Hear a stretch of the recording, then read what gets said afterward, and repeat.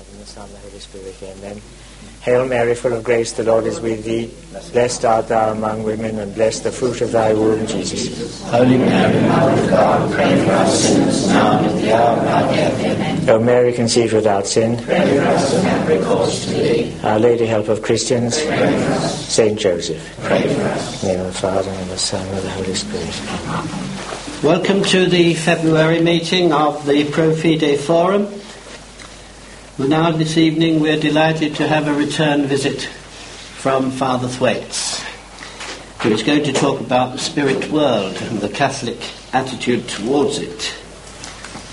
Father hates to be praised, especially in public, but I wouldn't be doing my job correctly if I didn't say how pleased we were that he's coming back and how much we have always enjoyed his visits. Father Thwaites.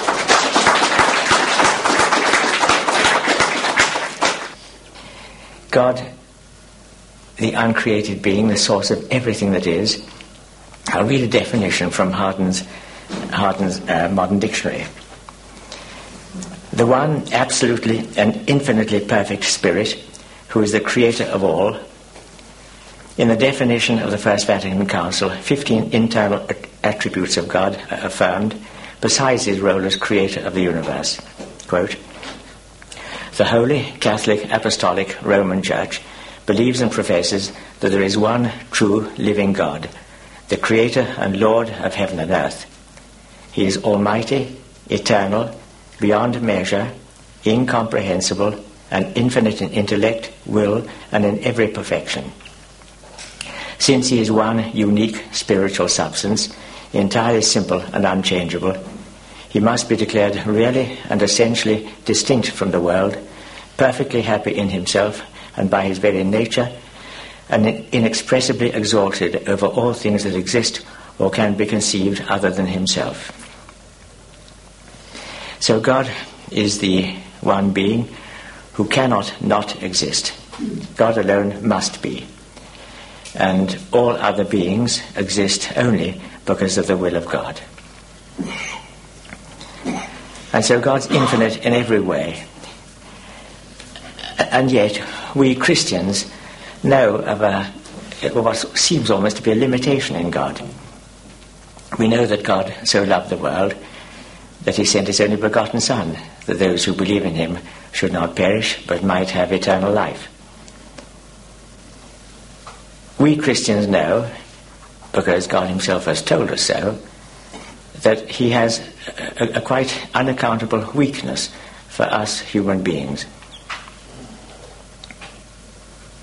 And it looks like a weakness, but it can't be a weakness. Of course, it must be a perfection.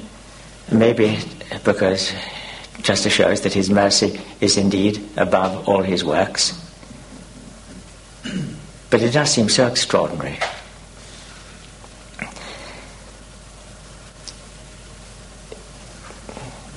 If you ask, why did God become man? When people ask, why should we have this sort of world? And why does God make it? The only answer I can ever think of is that Our Lady must be the answer. That in the world that God's made, with sin and suffering, we have our Blessed Lady, Mother of Sorrows, with all her holiness. And, well, if anyone can think of a more plausible reason why God should create, other than Our Lady, I'd be interested to hear it, but really I think that must be the answer.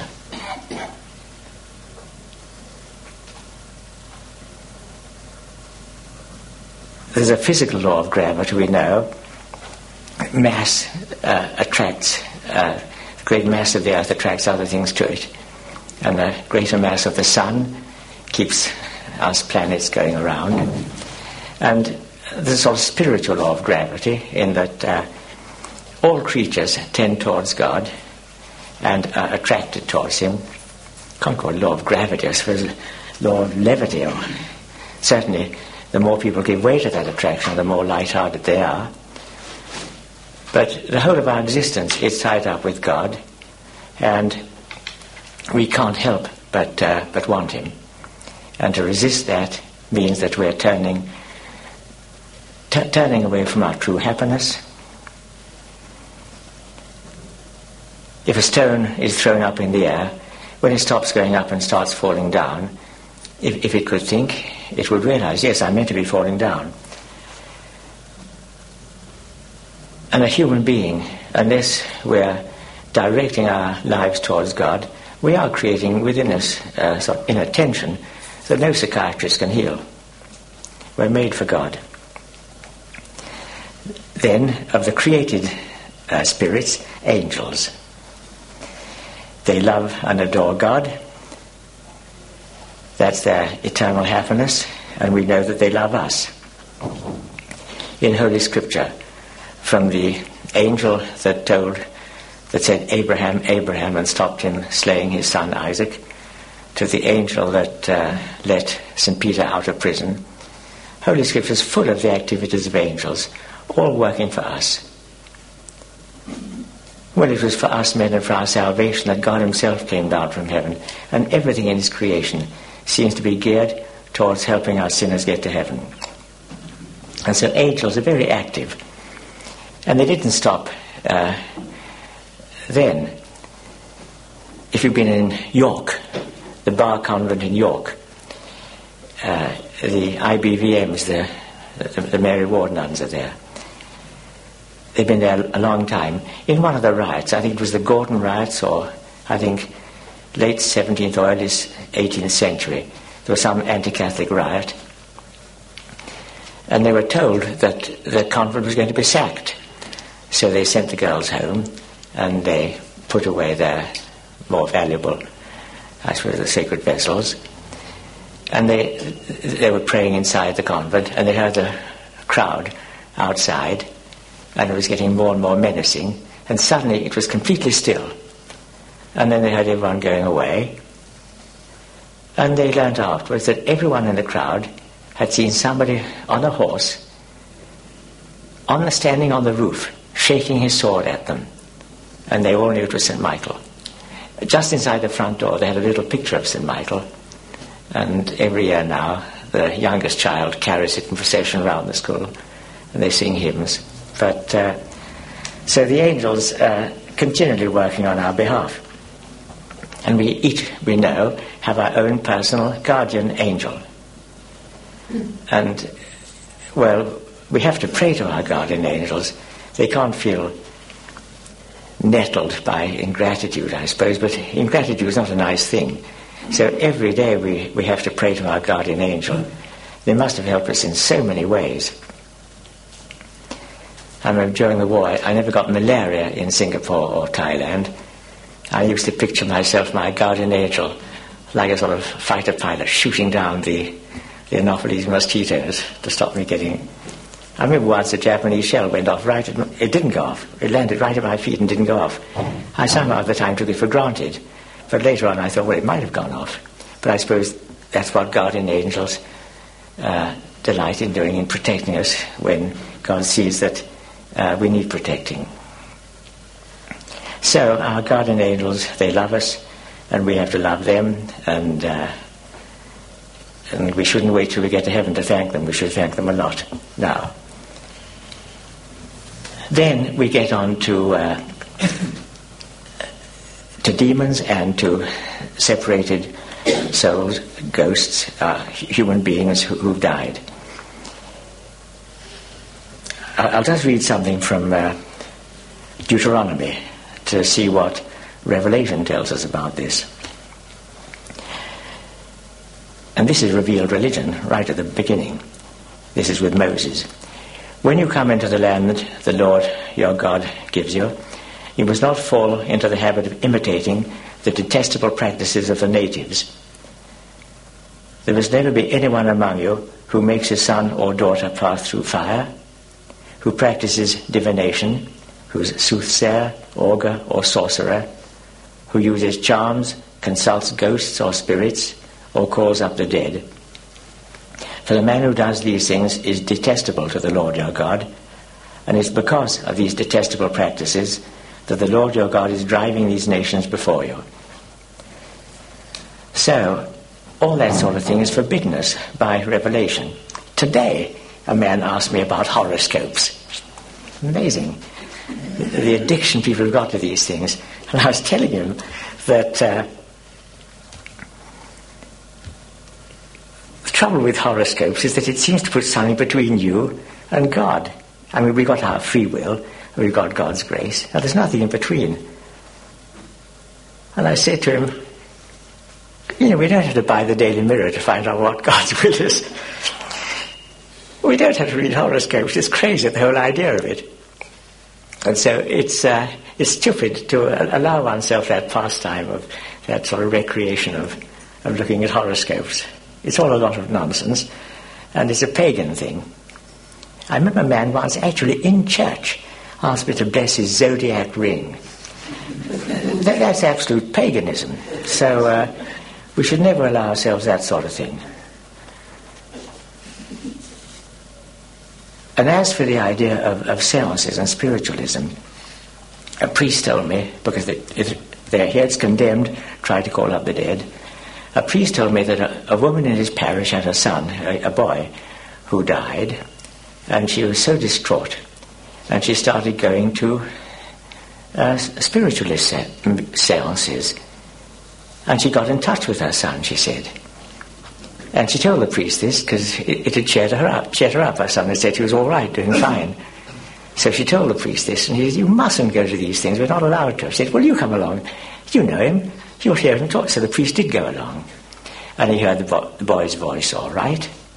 I must say this was the boy. So he said, "I command you in the name of the Holy Trinity, tell us who you really are." And the voice came back and said, "I'm a demon." She was horrified. We have to obey our mother, the church, in these matters. The church had a lot of experience.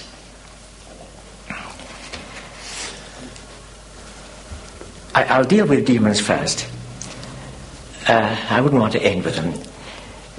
What's important is the Holy Trinity and angels and ourselves. Demons, it'd flatter them a lot if we gave a whole evening to talking about them. And I've read a little bit. I don't like to read about it. Because of I'll talk about this later, how we mustn't give way to curiosity. But the conclusions I've come to have not come from what I've read. They simply come from our faith. I've read books, and really they often don't seem to get the right answer to things. So really I think it's our Catholic faith provides the answer that we need to these problems. So in what concerns the spirit world, I say witchcraft and ghosts, I'll make 3 points. First of all, we should not be frightened. Secondly, we must not be curious. And thirdly, we must shelter behind our Blessed Lady. And if it's a matter of people who've died, ghosts, then we should have a mass offered for them, if there's some place that's haunted.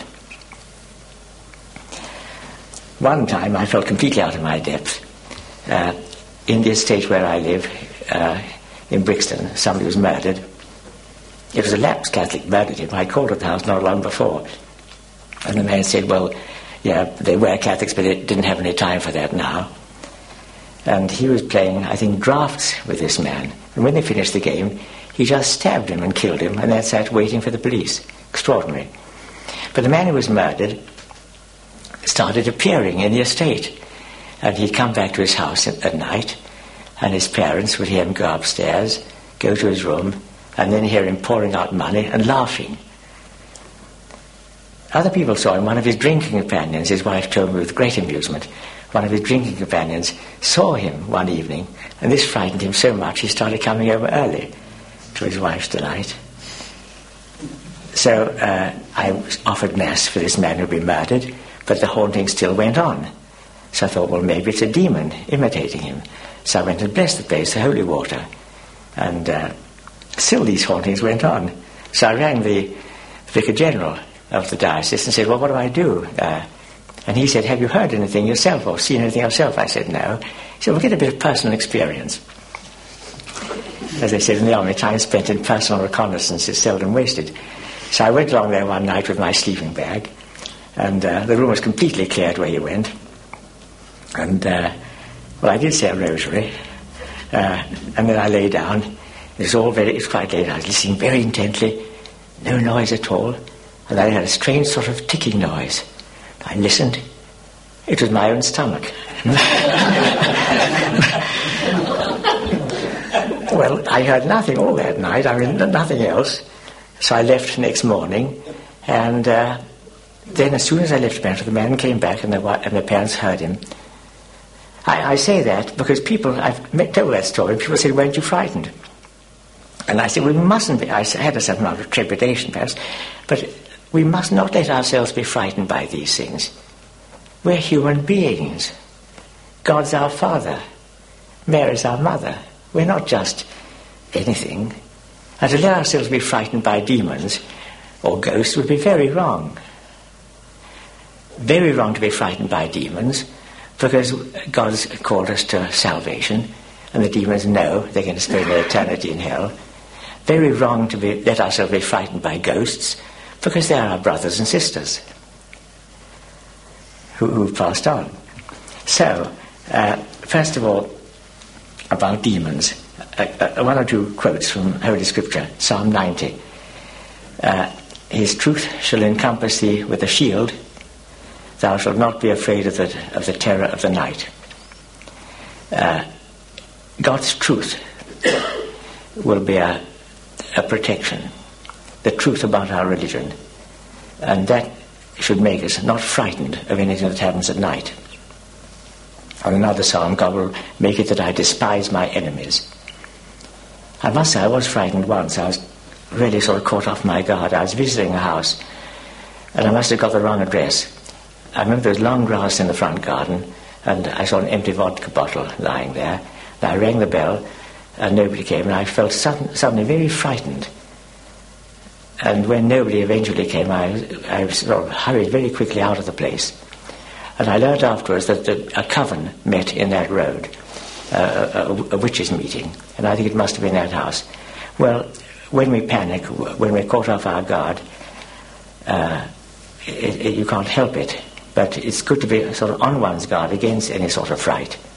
We should not let ourselves be frightened by these things. Our attitude to demons, I think, should be like the attitude we should have towards a dog that doesn't like you. If a dog seems a bit hostile, and you show yourself frightened, why do I say this? But Padre Pio, he has suffered so much from demons, he sometimes had to ask one of the other friars to spend the night in his cell. He was troubled a great deal and damaged a great deal by demons. But by way of principle, we should not let ourselves be frightened by them, whatever they do. I think a model could be St. Anthony Abbot. Some demons came in the disguise of horrible animals around his little cave in the desert. And he came out of his cave and said, look, if God's given you part of harm, carry on. If he hasn't, why make all that noise? And he went back into his cell. Let me just read a definition again from Harden's dictionary.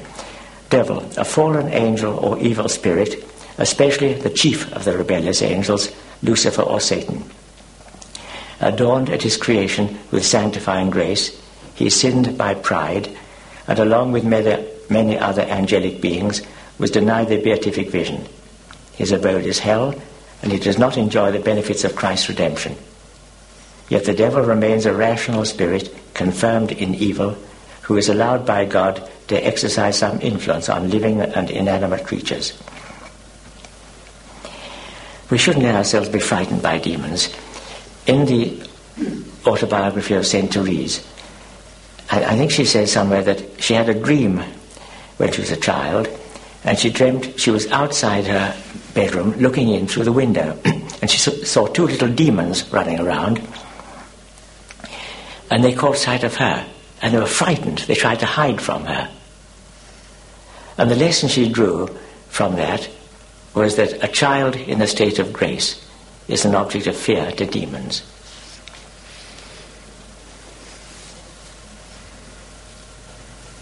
St. Peter says, your adversary the devil prowls around like a roaring lion, seeking someone to devour. Resist him, firm in your faith. So with our faith, we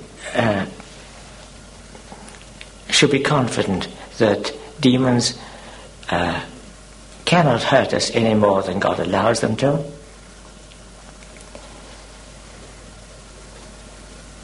Sure, they hate us, and they're our constant enemy, and we shouldn't be ignorant of their malice.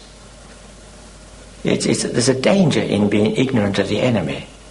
During the war, I remember we used to get lectures on German tactics, how the Germans fought. And I thought, really, I don't even know how I'm meant to fight myself. It seems a bit much having to learn how the Germans fought.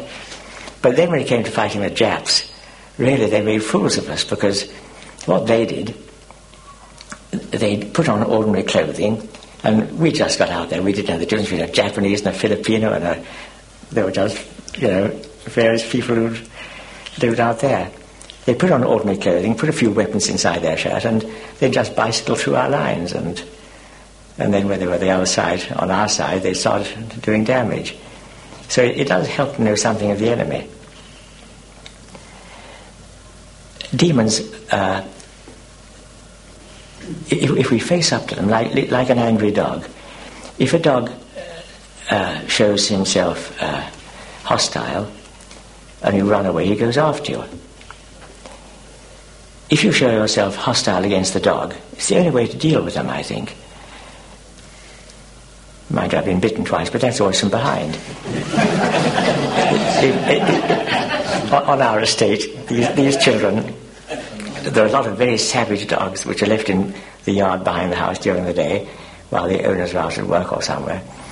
And what the children do, they put some stones in their pockets and climb on top of the wall and then throw stones at the dog, get the dog actually raving mad. And then when somebody's walking past, when he's gone past, one of them jumps down, opens the gate, and the dog comes out looking for, and he goes straight to the person. These poor deprived little children. It's an endless sort of merriment to them. So you can't help being bitten from behind, but if a dog comes for you, then you have to go for the dog. And I think it must be the same with demons. That if we show ourselves frightened, they enjoy it. It boosts their ego. But we have to show ourselves scornful.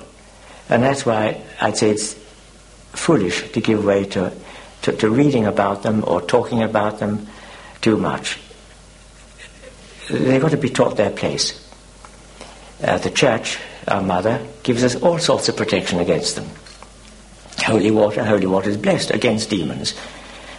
And we should use that. I remember in the story of John Gerard, I forget who she was imprisoned in the tower, and she saw Topcliffe, that terrible, he tortured Catholics, didn't he? She saw him on his horse just under her window, so she thought a bit of holy water won't do him any harm, so she sprinkled some holy water down, and the horse reared up straight away. And so we have to use holy water against evil spirits, put crucifixes around, and ourselves always wear a blessed crucifix or a medal of Our Lady. Now, curiosity. So first of all, we mustn't be frightened of them. Secondly, we must not give way to curiosity. Very dangerous. Because of original sin, we can be tempted to an unhealthy curiosity. Our first parents, the way they fell, it was because of a sort of curiosity. They were tempted to want to know more than they should know. People can have an unhealthy curiosity about sex, about drugs, and about the occult. And of these, the most dangerous is curiosity about the occult. Why? Because there's a person the other end, the person whom we can't see, just waiting for us to indulge our curiosity. I met a lad from Trinidad. He told me he'd been exorcised 3 times already out there. He said he'd wanted to see something, and he'd seen 3 beings, and the one sitting in the middle was the most powerful. And he had an awful addiction about demons. He had a whole lot of books about them. It's very dangerous to go in for that.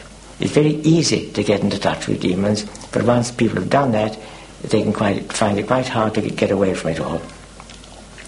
Let me read just one more definition occultism, the theory and practice of invoking superhuman but not divine powers in order to obtain results that are beyond the capacity of mere nature. In this category belong Satanism, fetishism, black and white magic, spiritism, theosophy, divination and witchcraft. Curiosity. How do people trap a wild animal? By appealing to their curiosity, I think. They put something strange there and the animal goes towards it, and then they're caught. So we shouldn't be curious about things. All that we need to know, our Holy Mother the Church has told us. All we need to know about the next world, about God, we learn from our Mother the Church. And we shouldn't want to know more. A priest told me that he was woken up at 2 o'clock one morning by a couple of women. This is somewhere out in Surrey. And they said, could they spend the rest of the night sitting in his sitting room? And they'd been to some housewarming party, and they got talking about demons, and they said, well, if there was a devil, let's see you. And they'd all seen something, and they just got in their cars and they fled from the house terrified. So the demons do exist, and we've just got to keep away from them and not want to read anything about them. And therefore, as I say, keep away from reading anything about your horoscope. And when there's articles about Satanism, as there seem to be more and more, witchcraft is very much on the increase in this country, without doubt. The chief wizard apparently said there could now be 100,000 witches. I gave a retreat once in an Anglican convent, and they told me that a young man, this was in Bournemouth or somewhere around there, a young man had been offered the job of chief wizard in that part of England. And someone persuaded him to come to the convent to make a retreat before, he did anything. He came for the weekend, left behind a pile of cigarette ends, but he took the job. He didn't come down to the talks.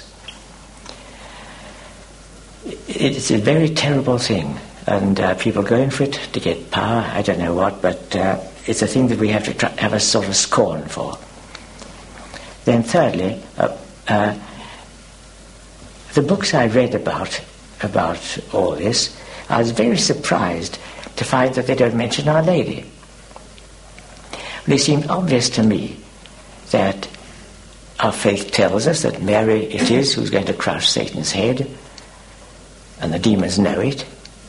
And therefore, when we're dealing with anything to do with demons, we have to be like little children. You know when you call at somebody's house, and if there's a small person who's a bit nervous, they get behind their mother, don't they? And they peep out, at the side of their leg to see you. That's how we have to be when it comes to anything like this. Our Lady is the ample protection. Demons are absolutely terrified of Mary. Why? I think because they know that it's she who's defeating them, and she's only a mere human being, and they're great angels. It's so damaging to their pride to have to sort of bow down before Mary. I read in some mission magazine of a little boy going along with a rosary round his neck, and he saw the witch doctor, and he was frightened. He tried to hide, and the witch doctor called out and says, all right, when you've got that thing round your neck, I can't hurt you. There's a wall of fire between you and me. And I once did a sort of exorcism, if you call it that, on a girl. When people are possessed, I read somewhere that if it's a case of a child, it's not nearly such a severe possession as when it's adults who want it. If a person wants it, then it's a different matter. But if it's sort of put onto some child by a parent, then it's not such a difficult demon to dislodge, I suppose you call it that. Anyhow, a family rang me up. They weren't Catholics, but the mother worked at a place near a woman I know, and said, would I go along? Their child was being troubled. So I went along. She's a girl of 14, quite big. And the father had gone off, I may say, with a woman called Grace.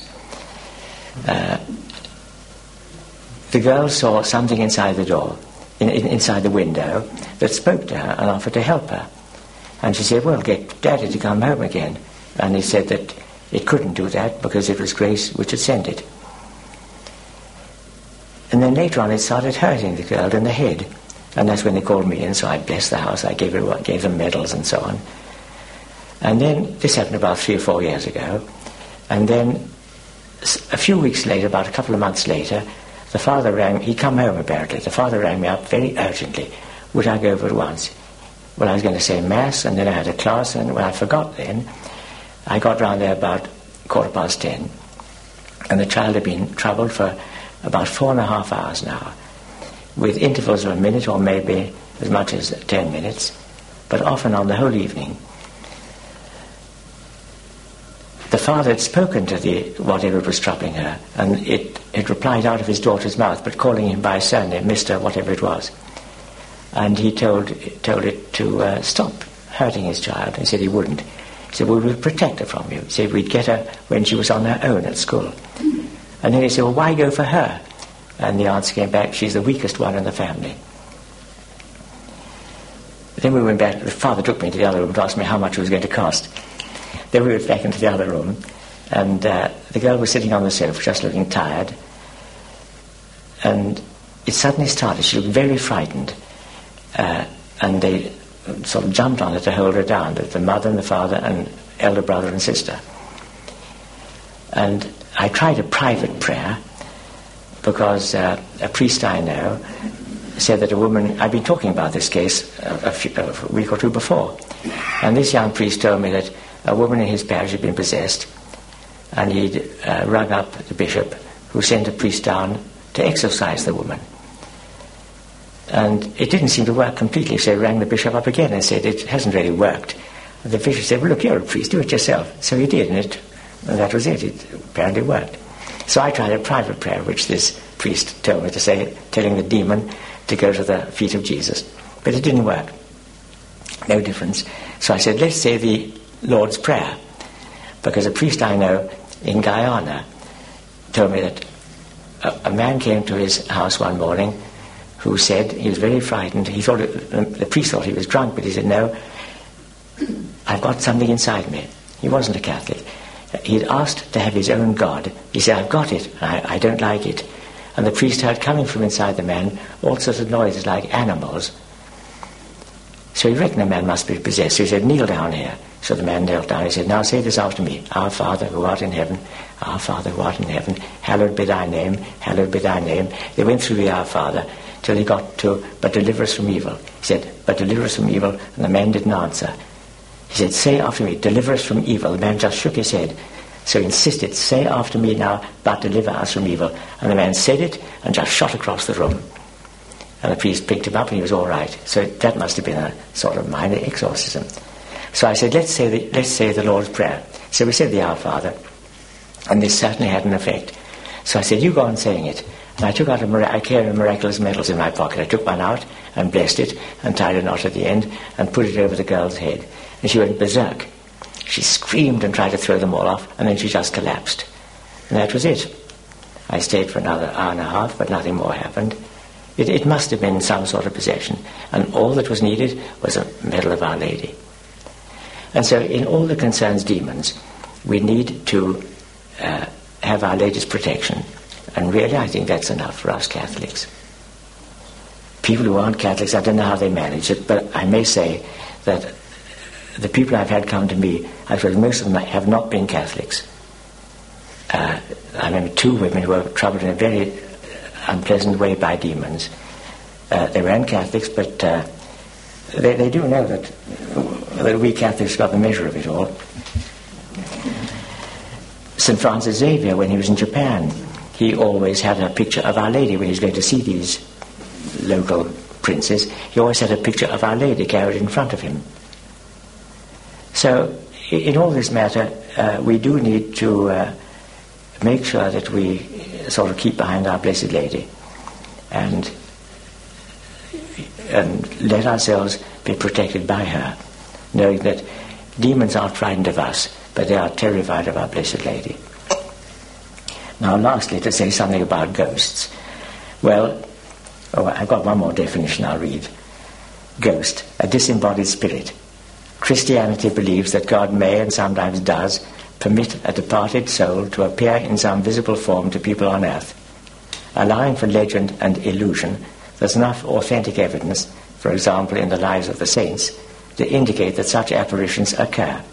Their purpose may be to teach, or warn, or request some favour of the living.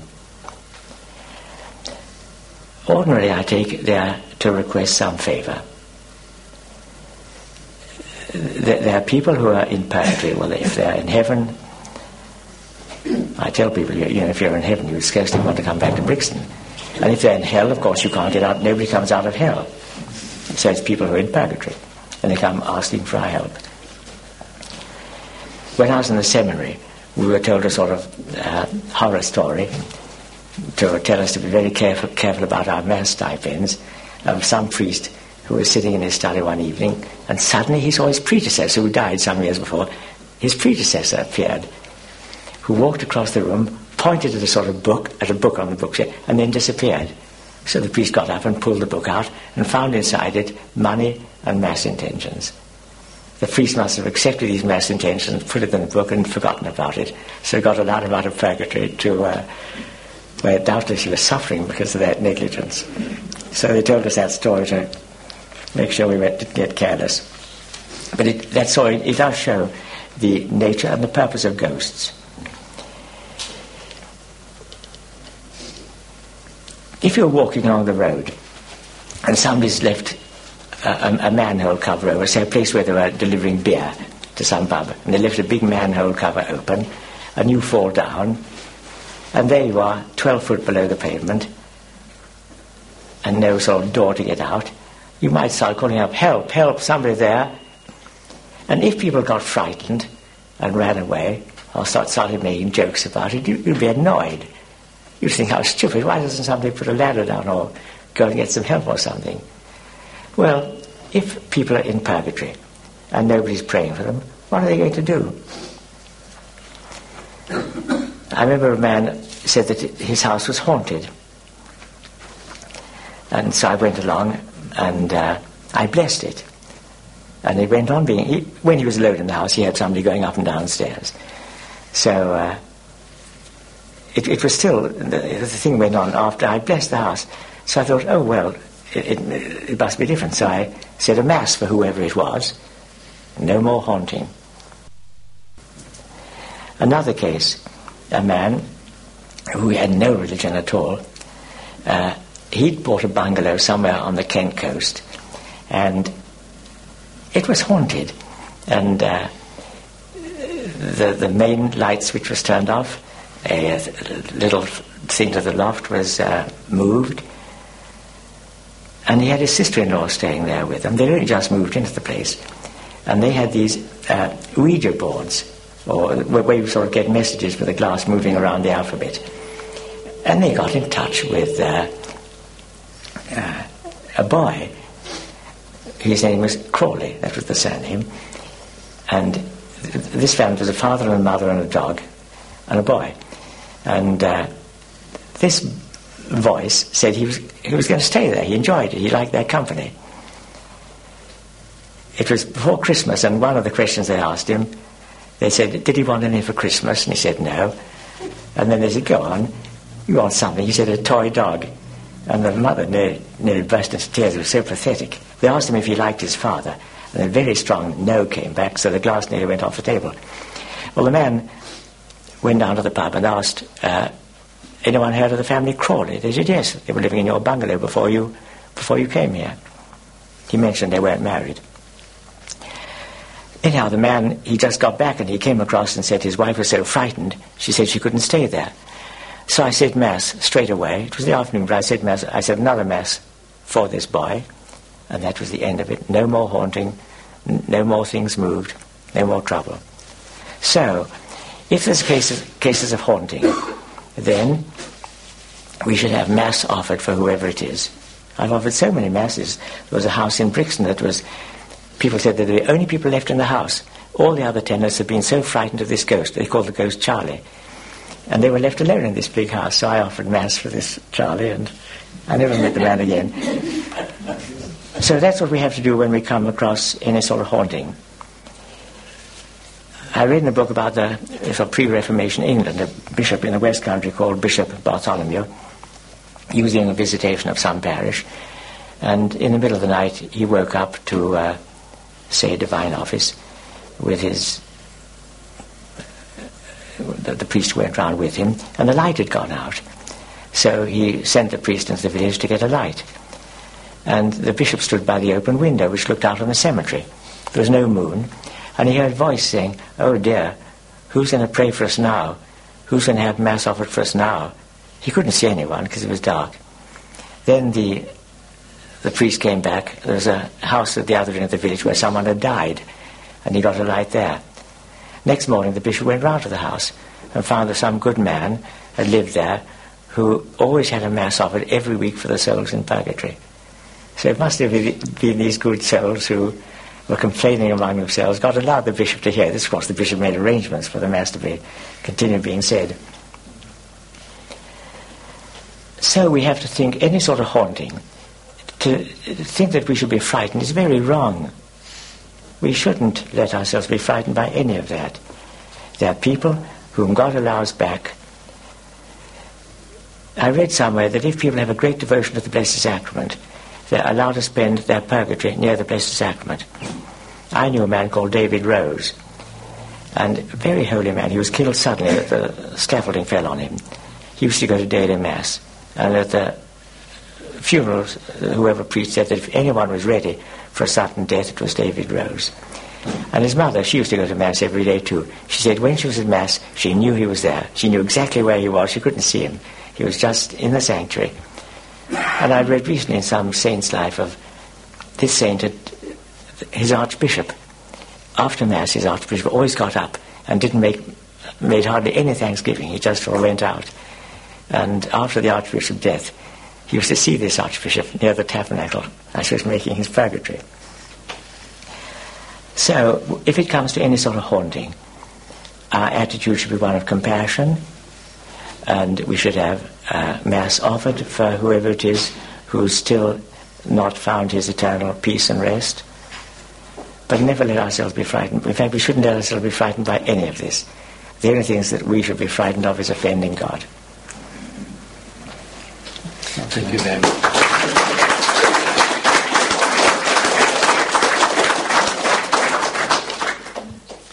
Thank you very much, Father.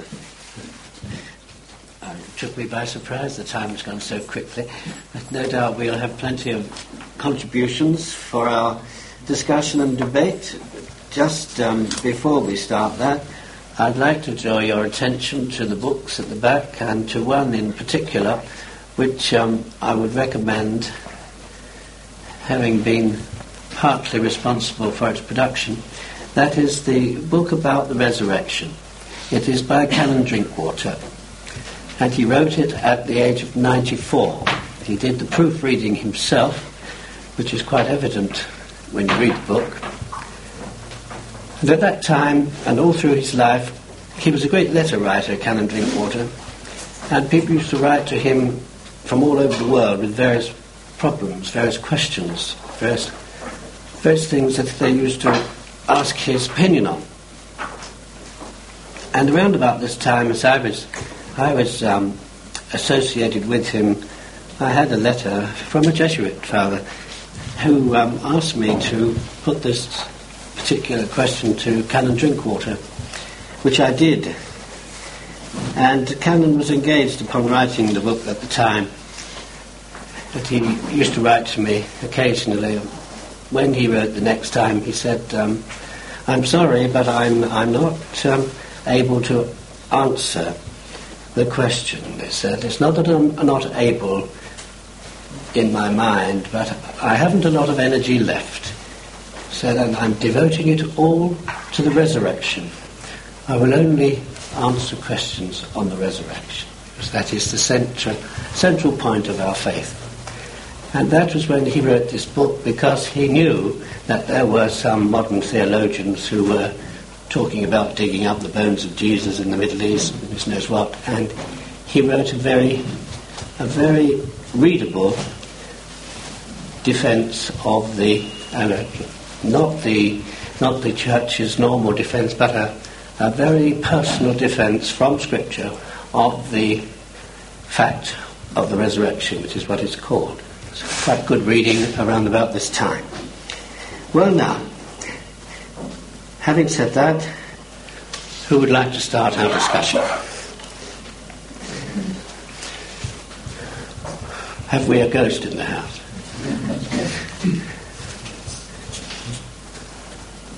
We always have this problem at the beginning, Father. At the end, we find it difficult to stop. There is one here, so one gentleman. I think we ought to have a plant sometimes to start us off. Would I be right in thinking, Father, that ghosts or poltergeists, although pathetic, would never ever be malevolent? No, ghosts couldn't be malevolent. I read a book, they dealt with poltergeists. I'd copied it out, but I lost it, what they said about it. They said it's just sort of the emotional tension in the house sort of builds up and produces these effects of things moving around.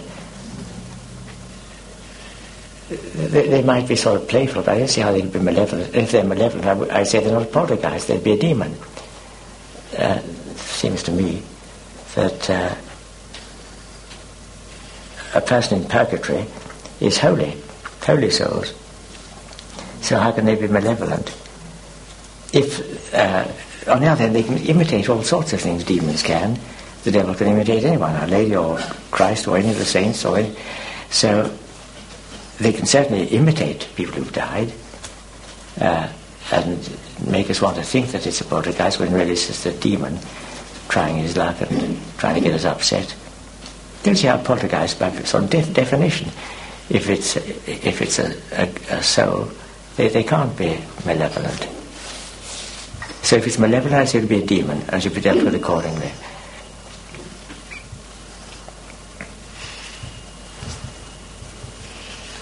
That's one there. With the publicity that the so-called apparitions or messages that Medjugorje is receiving now, I understand that it's increasingly becoming a problem for some who accept it and also for many people who don't. But would it not be possible for the Church to decree some form of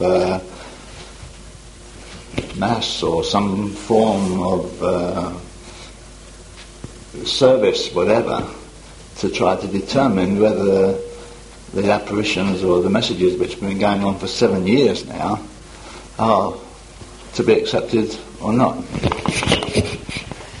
Yes, it would be possible, I suppose, but really this is a bit of... I've got quite strong views about this, and it would really take us off after something else that the Church could, but I just wonder why the Church hasn't. They must have good reasons for not having done so. Maybe there is a very many millions of people obviously are very enthusiastic about it, and I'm sure it's done some good, but of course so the Salvationists, so the Methodists. I mean, for my part, I don't belong with it at all, but the Church could, I suppose. I mean, a lot of things, sometimes I wonder why the Pope doesn't do this, doesn't do that, but we don't know what pressure the Holy See is not under. We just have to pray for a happy solution to the problem. But for my part, I'd be frightened to go there. I know all sorts of people urge me to go. I'd be quite frightened, because when people say, well, I'll go and find out for myself, it seems to me they don't even know the name of the game, because they're implying that a human intelligence, let's imagine for a moment that it could be a demon, they're implying that a human intelligence can get the measure of an angelic intelligence, which we obviously can't. it's only the church is able to decide these things. And so if a person goes and thinks, well, I'll make up my own mind, I think that's frightfully rash. I wouldn't dare make up my mind about anything like that. And for my part, I take it that it's the bishop who has the charism to decide. A bishop is there, I think, by divine right. Sure, the Pope can move a bishop. But once a man's made bishop of an area, he is there by divine right. And there's no one superior to him. This is right off the subject, but it's a point I think that's quite important. When Bishop Bourne of Southwark was moved to Westminster to become cardinal, he got Father Amigo made bishop in his place. And it wasn't long before a quarrel arose between the two of them about who was to be rector at Wonersh. Cardinal Bourne wanted his man, and Bishop Amigo wanted his man. The dispute went to Rome, and Rome decided in favour of Bishop Amigo. Had to, because he was the bishop. There's no one senior to a bishop in his own diocese. He's ruler by divine right. And so, in that matter, I wrote to the bishop, and I got a negative answer, and that's what I go by, unless Rome reverses it. So when people think that they can decide these things for themselves, I think it's the whole attitude is wrong. It's not Catholic. We cannot get the measure of demons. They're far more powerful, far more intelligent than we are. And they can certainly deceive us, as in the past they've deceived many of the saints. Many of the saints have been deceived temporarily, momentarily at least, by demons. They think they're seeing someone, and I mean Padre Pio, for example. Don Alessio, whom he saw every day, several times a day, came into a cell one day, and suddenly Padre Pio thought, is this Don Alessio? And he said, say, Viva Gesù, disappeared. And then later on, Father Alessio himself really came in, and so he said to him, say, Viva Gesù. And Don Alessio said, Viva Gesù. It was him, all right. But Padre Pio was deceived. Well, if you can deceive Padre Pio, you can deceive anyone. So we have to be very humble in this matter, I think, and always leave it to Holy Mother Church. And for my part, I go to Lourdes, I go to Fatima, I've been to Bannockburn, these places are approved by the Church, okay. But I'd be frightened to go to a place that wasn't, because it's certainly within Satan's competence to flood people with spiritual joy, to give them a tremendous spiritual uplift, to speak to them. A chap got back from Medjugorje recently and said that he'd had a strong, but a sort of powerful voice within him saying, go home and spread the message of Medjugorje. And so he's come, and we've raised a lot of money, going to publish a book about Medjugorje. But he got immense satisfaction and spiritual consolation.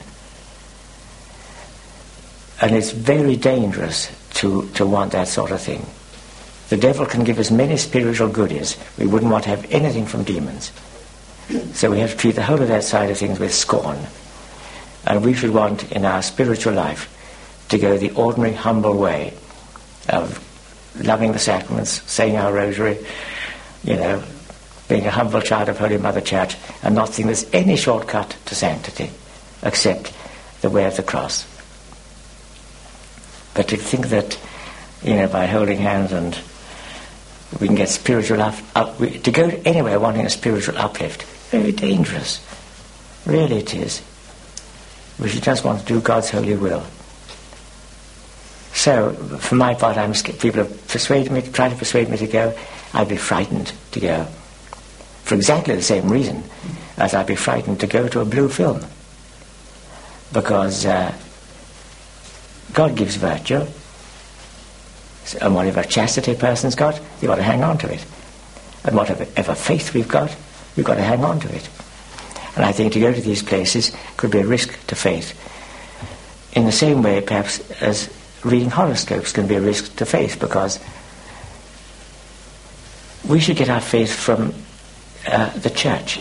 And if I go somewhere and they say your rosary 3 times a day, and I say it 3 times a day because of that message, no, I should say my rosary because the popes have been telling us for centuries to say our rosary, because the church urges us to say our rosary, because Mary at Fatima told us, authenticated by the Holy See, Our Lady told us to say our rosary. We should do our things motivated by our Catholic faith, not by anything else. So that's a big digression. Perhaps I shouldn't have made it, but...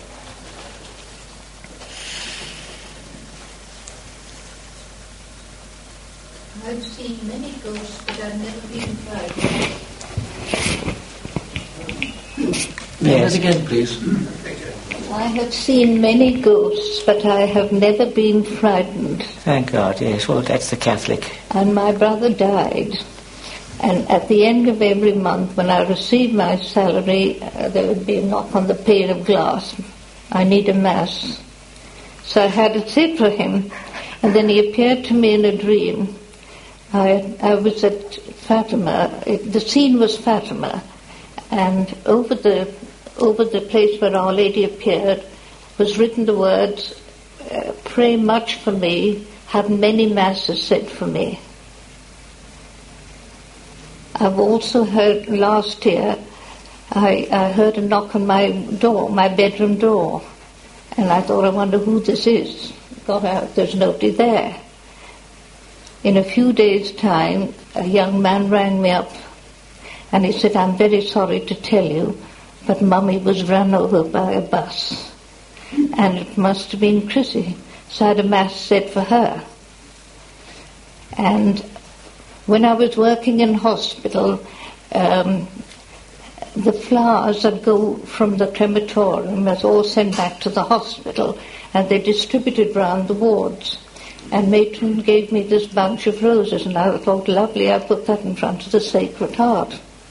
So I did. I came back from Mass that evening, and I went to, I looked at the roses, and I saw a lady's hand, and the smell from it was terrible. I threw the whole lot out of the window.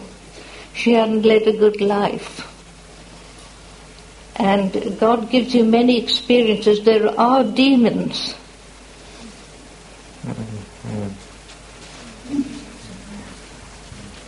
Thank you. Thank you.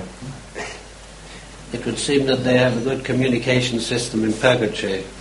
But they do, they come asking for mass. My friend came back and said, I was sitting in the kitchen table, my best friend, I had a mass set from her, and she came, I was in my office, and when I looked, I saw Kathleen, and then she went away.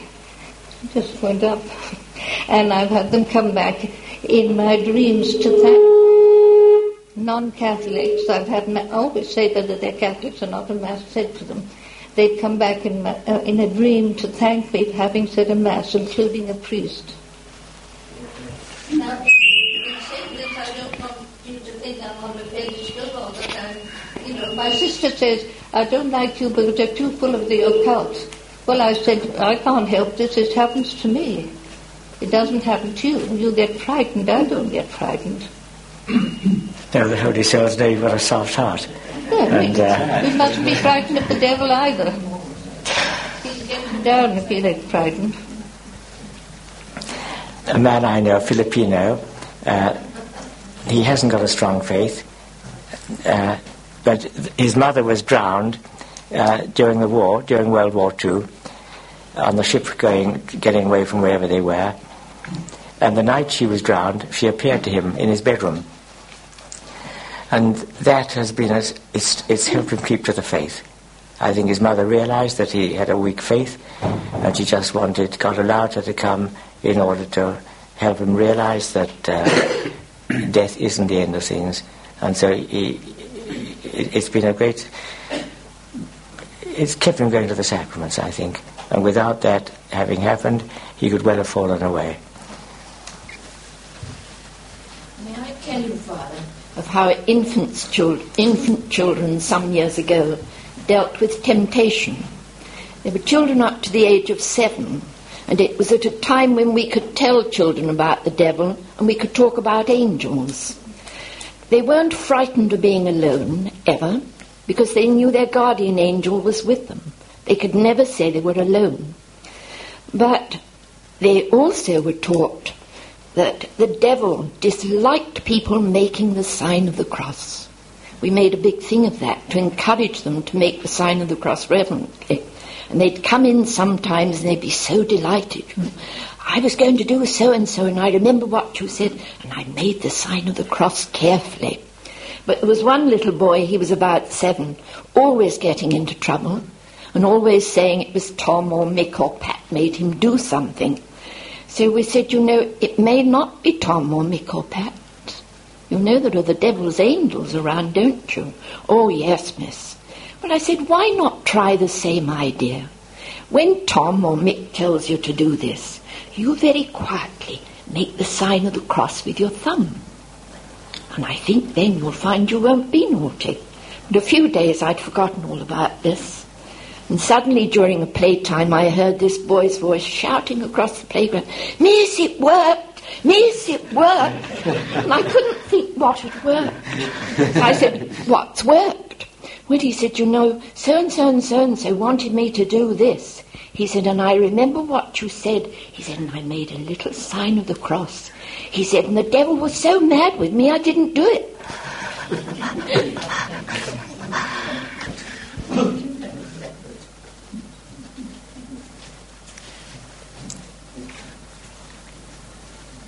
We had an example there, Father, and you gave one. During your talk, you mentioned ghosts who come back to have something done. And I have heard of cases where Almighty God allows ghosts to come back in order to give succour, to do good. Would that be so? Well, this man's mother did appear to him, and it certainly did him good. Yes. It is a Catholic practice to pray to the holy souls in purgatory for help. During the penal times, I read of some priest who was visiting a house, and he was in the hall and talking to the woman in the house, and suddenly the pursuivants arrived, or somebody, if not pursuivants, at least somebody who would certainly have made sure he was arrested if he'd been caught there. And there wasn't time to hide, so he just got under the table, which had long tablecloth down to the ground. And he was under the table, and he suddenly remembered he'd left the pyx lying on top of the tablecloth. And so he recommended the whole thing to the holy souls in purgatory. And the man came and they sat at the table and talking, and he saw this thing right in front of him, and he never saw it somehow. So certainly we can pray to the... People have said to me they get anything they want from the holy souls in purgatory. And so to pray to them, it is a good Catholic practice. Being only a convert, I use an alarm clock. I've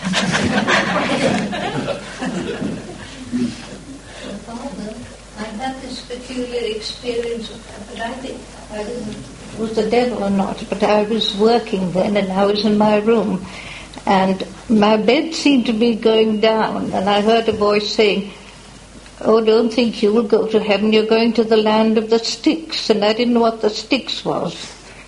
And I found out afterwards it's a Greek underworld, isn't it? A river, yes. Well, why did he do that to me? Well, I suppose he wanted to frighten you, trying to frighten you. No. Because if I tell my sister anybody, they think I'm nuts. But I'm not. Because one day, when I was staying with her, and she had a granddaughter, and her granddaughter had left her gold watch on the mantelpiece, and I was staying in another room, and I came in, and I said, oh, Colleen, somebody's been in this room.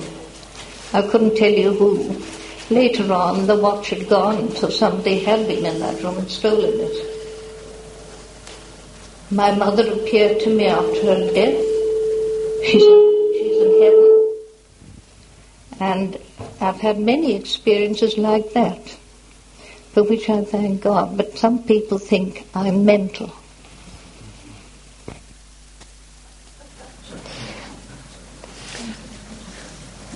Remember, Father began his talk by referring to the Supreme Spirit, to God. Have we any questions, any discussions on God? We've talked a lot about demons and ghosts.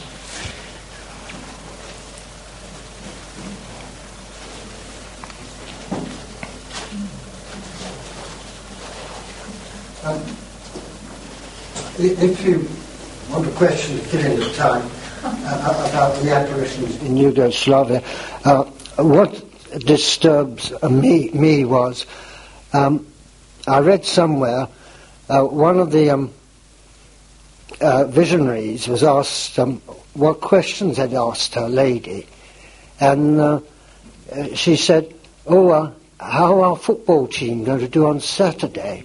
And having read about Lourdes over the years, that disturbed me, apart from one very good judge I met round at Legion Mary meeting some time back, who quoted Brother Dennis, a Frenchman who's written a lot on Lourdes, and he's a bit uneasy. But then in all these things, I can remember Father telling us at a previous meeting, perhaps it was at the CEG, I'm not certain, that it's better to hold your fire till the Church proclaims one way or the other, or does officially give the sanction that it's true. But I felt to myself, if these things were genuine, the children would have been on a different plane. A question of that sort wouldn't enter the mind. Not if when you've read what we do know what appeared between the little seer of Lourdes and Our Lady. But again, if a church says at a subsequent date you can believe in it, then I'll accept it. But it still won't be a dogma of faith, will it? No.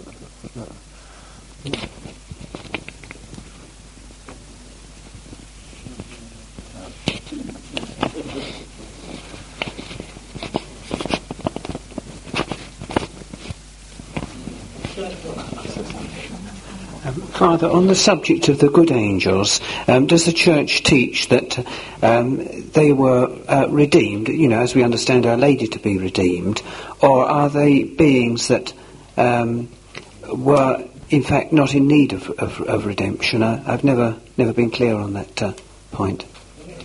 They were in need of redemption, but redemption follows on Adam's sin, that the human race did need reconciling with God after the sin of our first parents, but before they were admitted to the vision of God, they were set some sort of test, and Satan and the demons, they fell.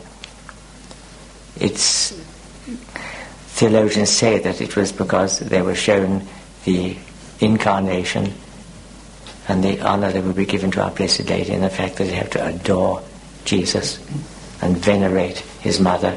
This is too much for their pride. That's what theologians say. But certainly I think we can take it that they're very proud, no sense of humour. And so, although we take them seriously in one sense, we shouldn't, as I said, any sort of fear of them does flatter them no end, and we should never give way to that. We just have a sort of scorn for them and make them keep their place.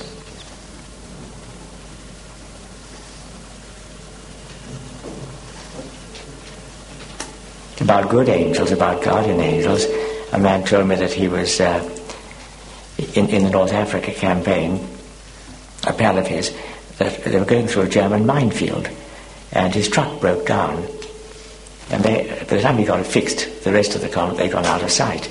So there he was, stuck in the middle of a minefield. And suddenly a soldier turned up and said, I know, I've got it in my head. I'll stand on the running board and tell you what to do. So I stood on the running board and guided him, and then he said, right, you're in the clear now, just carry straight on, you'll catch up with him.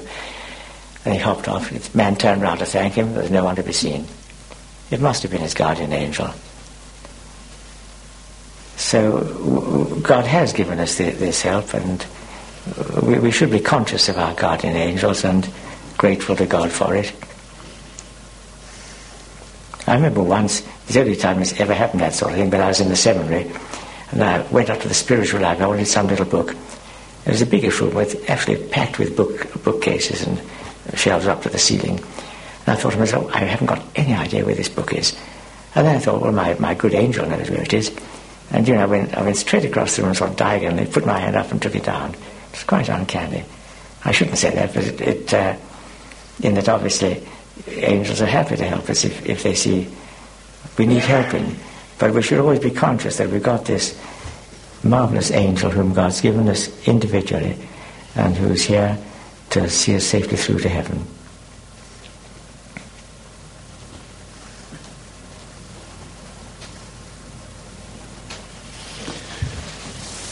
Well, we have time for one more question or one more contribution. I just want to thank Father for the wonderful book he's written on confession. Very good practice indeed.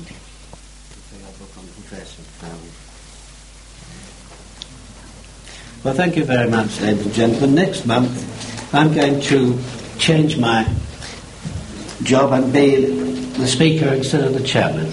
I've been getting away from it such a long time now.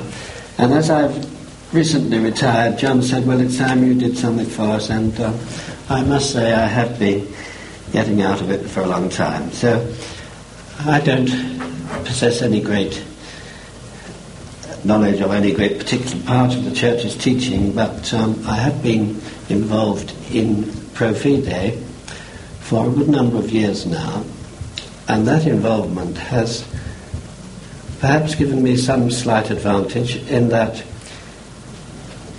we have been forced to bring our minds to bear upon the situation in the Church and to find reasons why, for the fact that so many of us are uneasy in certain parts of the Church and certain practices that are coming in. And there are reasons which are put forward. So I'm going to try to bring those reasons, as far as I've discovered, before you at our next meeting in March. And no doubt you'll have plenty to offer yourselves as well.